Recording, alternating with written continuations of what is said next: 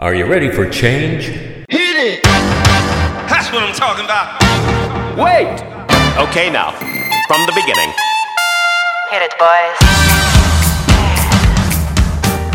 You're listening to the Mr. Change Agent podcast with your host, Ron Ovett, president and founder of Empower Ministry. He's a recovery coach, a pastor, teacher. He's an author and creator of Emotional Relearning.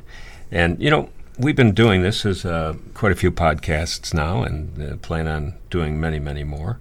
And you have quite a ministry of helping people through changing habits and working with addiction and such. And I guess I have a question for you. You're a pastor, counselor, a pastor. I mean, many people don't think of ministers or churches getting very involved with this type of thing. I mean, a lot of churches have the AA program and all that kind of thing, but you're talking about real everyday situations here, and I'm sure a lot of the audience is resonating with a lot of what you say. What's that have to do with the pastorate or with being a minister?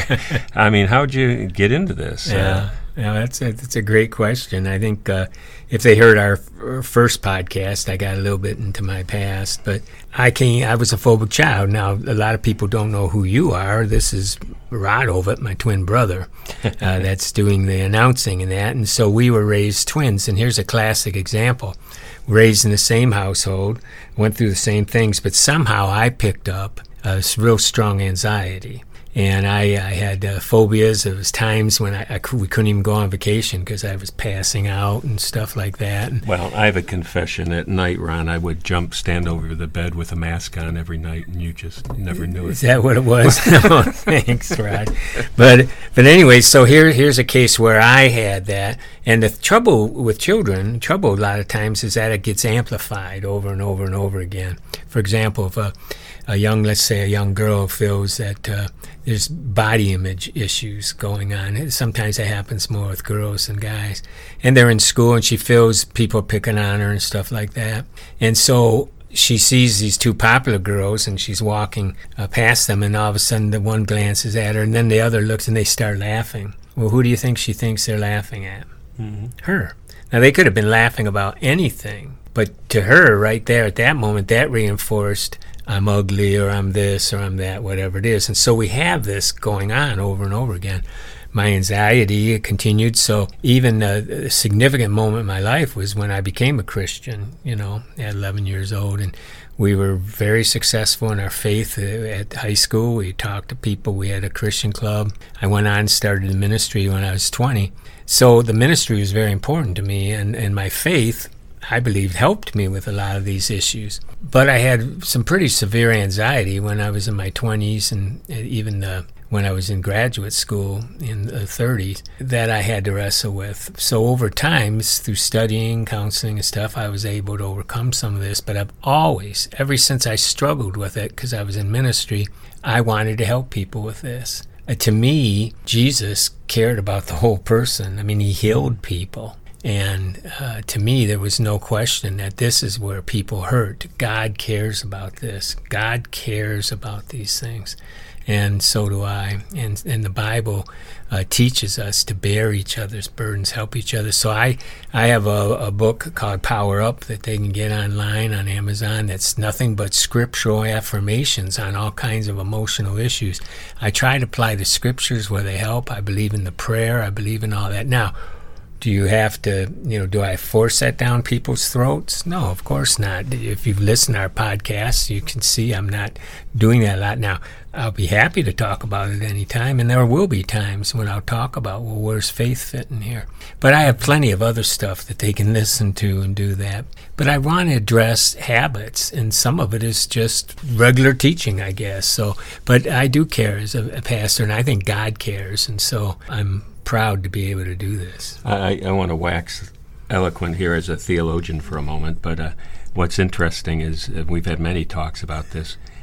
As you listen to Ron and as you get deeper into his teaching and such, a lot of this, he talks about the brain, a.k.a. the mind, and so did Jesus, and so did Paul. And the Bible is full of illustration and analogies and direct imaging of the mind. We're to renew our mind. It's interesting. The Greek word there in the New Testament was nous. And that goes all the way back to Plato and the other philosophers. And their definition of the mind was that ability to see a camouflaged soldier among the rocks or the terrain. So when your mind was that ability to discern and to see things even if they were hidden, that's what they were trying to aspire to. They wanted to see eternal life. They wanted to see God, the image of God. They wanted to better themselves through the mind. That's what Gnosticism or Gnosis knowledge was all about. And so, yeah, Paul, they all talk about the mind and the renewing. Let this mind be in you, which was also in Christ Jesus. And so I just say that just as a preface here, because a lot of what you're talking about, regardless of the religious belief of who's listening here, coming from a Christian standpoint, God covers that. He talks about the brain, and we want you to know that we're fearfully and wonderfully made. Right. And I just marvel the more you talk about the brain and the way it works, what a system. Oh. There's no computer's going to catch up with that for a long time. No, it's incredible. It's the most incredible, complex thing in the universes. It's amazing. I often tell that. I say I live in Chicago, teach in Chicago. I said I can't show you mountains to say how great God is. I can't take you to the ocean and say, boy, look at that, isn't God great? But I can tell you about the brain. You know, that little thing that sits in our head is the most complex, incredible. We are so fearfully and wonderfully made.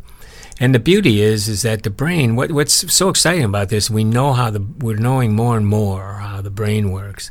And the mind is separate, the mind. And so when we work with the mind, we can actually change the brain. And so it's pretty exciting.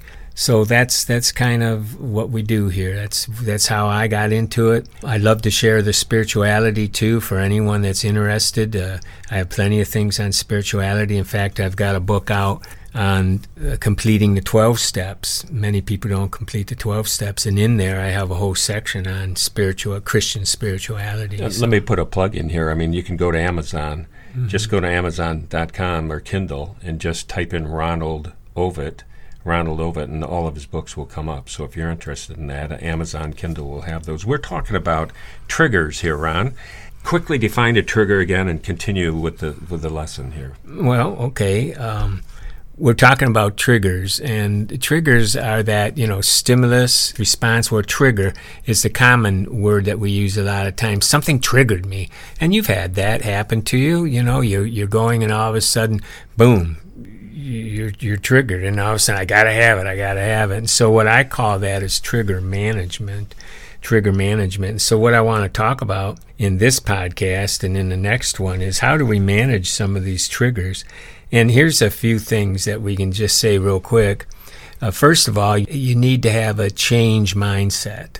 It's amazing how scary it can be to change. When I work with homeless people, and if I can get them early enough, there's 3 stages of homelessness. If I can get them before they hit that 3rd stage where they're living on the streets, I often tell them, if we don't change now, pretty soon it's going to become a state of mind. And it's really hard to change a state of mind. And a lot of us have states of minds where it's always been this way, and so it's going to continue. And we need to know that we can change this. Change is scary, but we can change. There's hope today. So we need to say change is good. Change is good. And the goal of this podcast and of Mr. Change Agent, period, isn't to elevate myself. The goal is to help you become your own change agent. You're the hero of this story. You're the one that has to do the change. And I believe that we can help you be your own change agent. So how do we do that? First, be like an inventor. What I love about an inventor is that they don't stop the first time they try, right? Thomas Edison, right? 1,000 times he kept looking for the right filament in the light, So an inventor keeps looking. When it doesn't work, he goes, well, that didn't work. Let me try something else. Or you can be like a detective. I love Sherlock Holmes. There's something about deductive reasoning that excites me. And to manage your triggers, you're going to have to utilize deductive reasoning. You're going to have to look for clues, motive, modus operandi, right? That's cues, stimulus, and response, right? And so you need to hire yourself to really investigate what's going on. And here's the key. You need to be the best detective you can. as if your client's life depended upon it. And with some of these habits, your life is dependent upon it. So you need to figure this out. You need to work at it. And you need to be your own change agent. Here's a saying we have: if nothing changes, nothing changes. And so we need to look for change. And so we'll talk in the next podcast on how do we manage some of the cues. And what I'd like to offer our audience is that we have a book, Managing Your Triggers, ebook that we'll give you free if you'll just go to www.empowerforliving.com/trigger, and we'll be able to send that to you. So that's www.empowerforliving.com/trigger, and we'll go ahead and send you that book. Okay, you've been listening to the Mr. Change Agent podcast with your host, Ron Ovitt. And just tell your friends about it. Tell them where to find it, and they can listen to them as well. And be sure to go to the Mr. Change Agent YouTube page, Facebook page, and soon coming, we'll have another website as well for you to look at. We'll tell you about that later. So thanks for joining us. Join us again on the Mr. Change Agent podcast.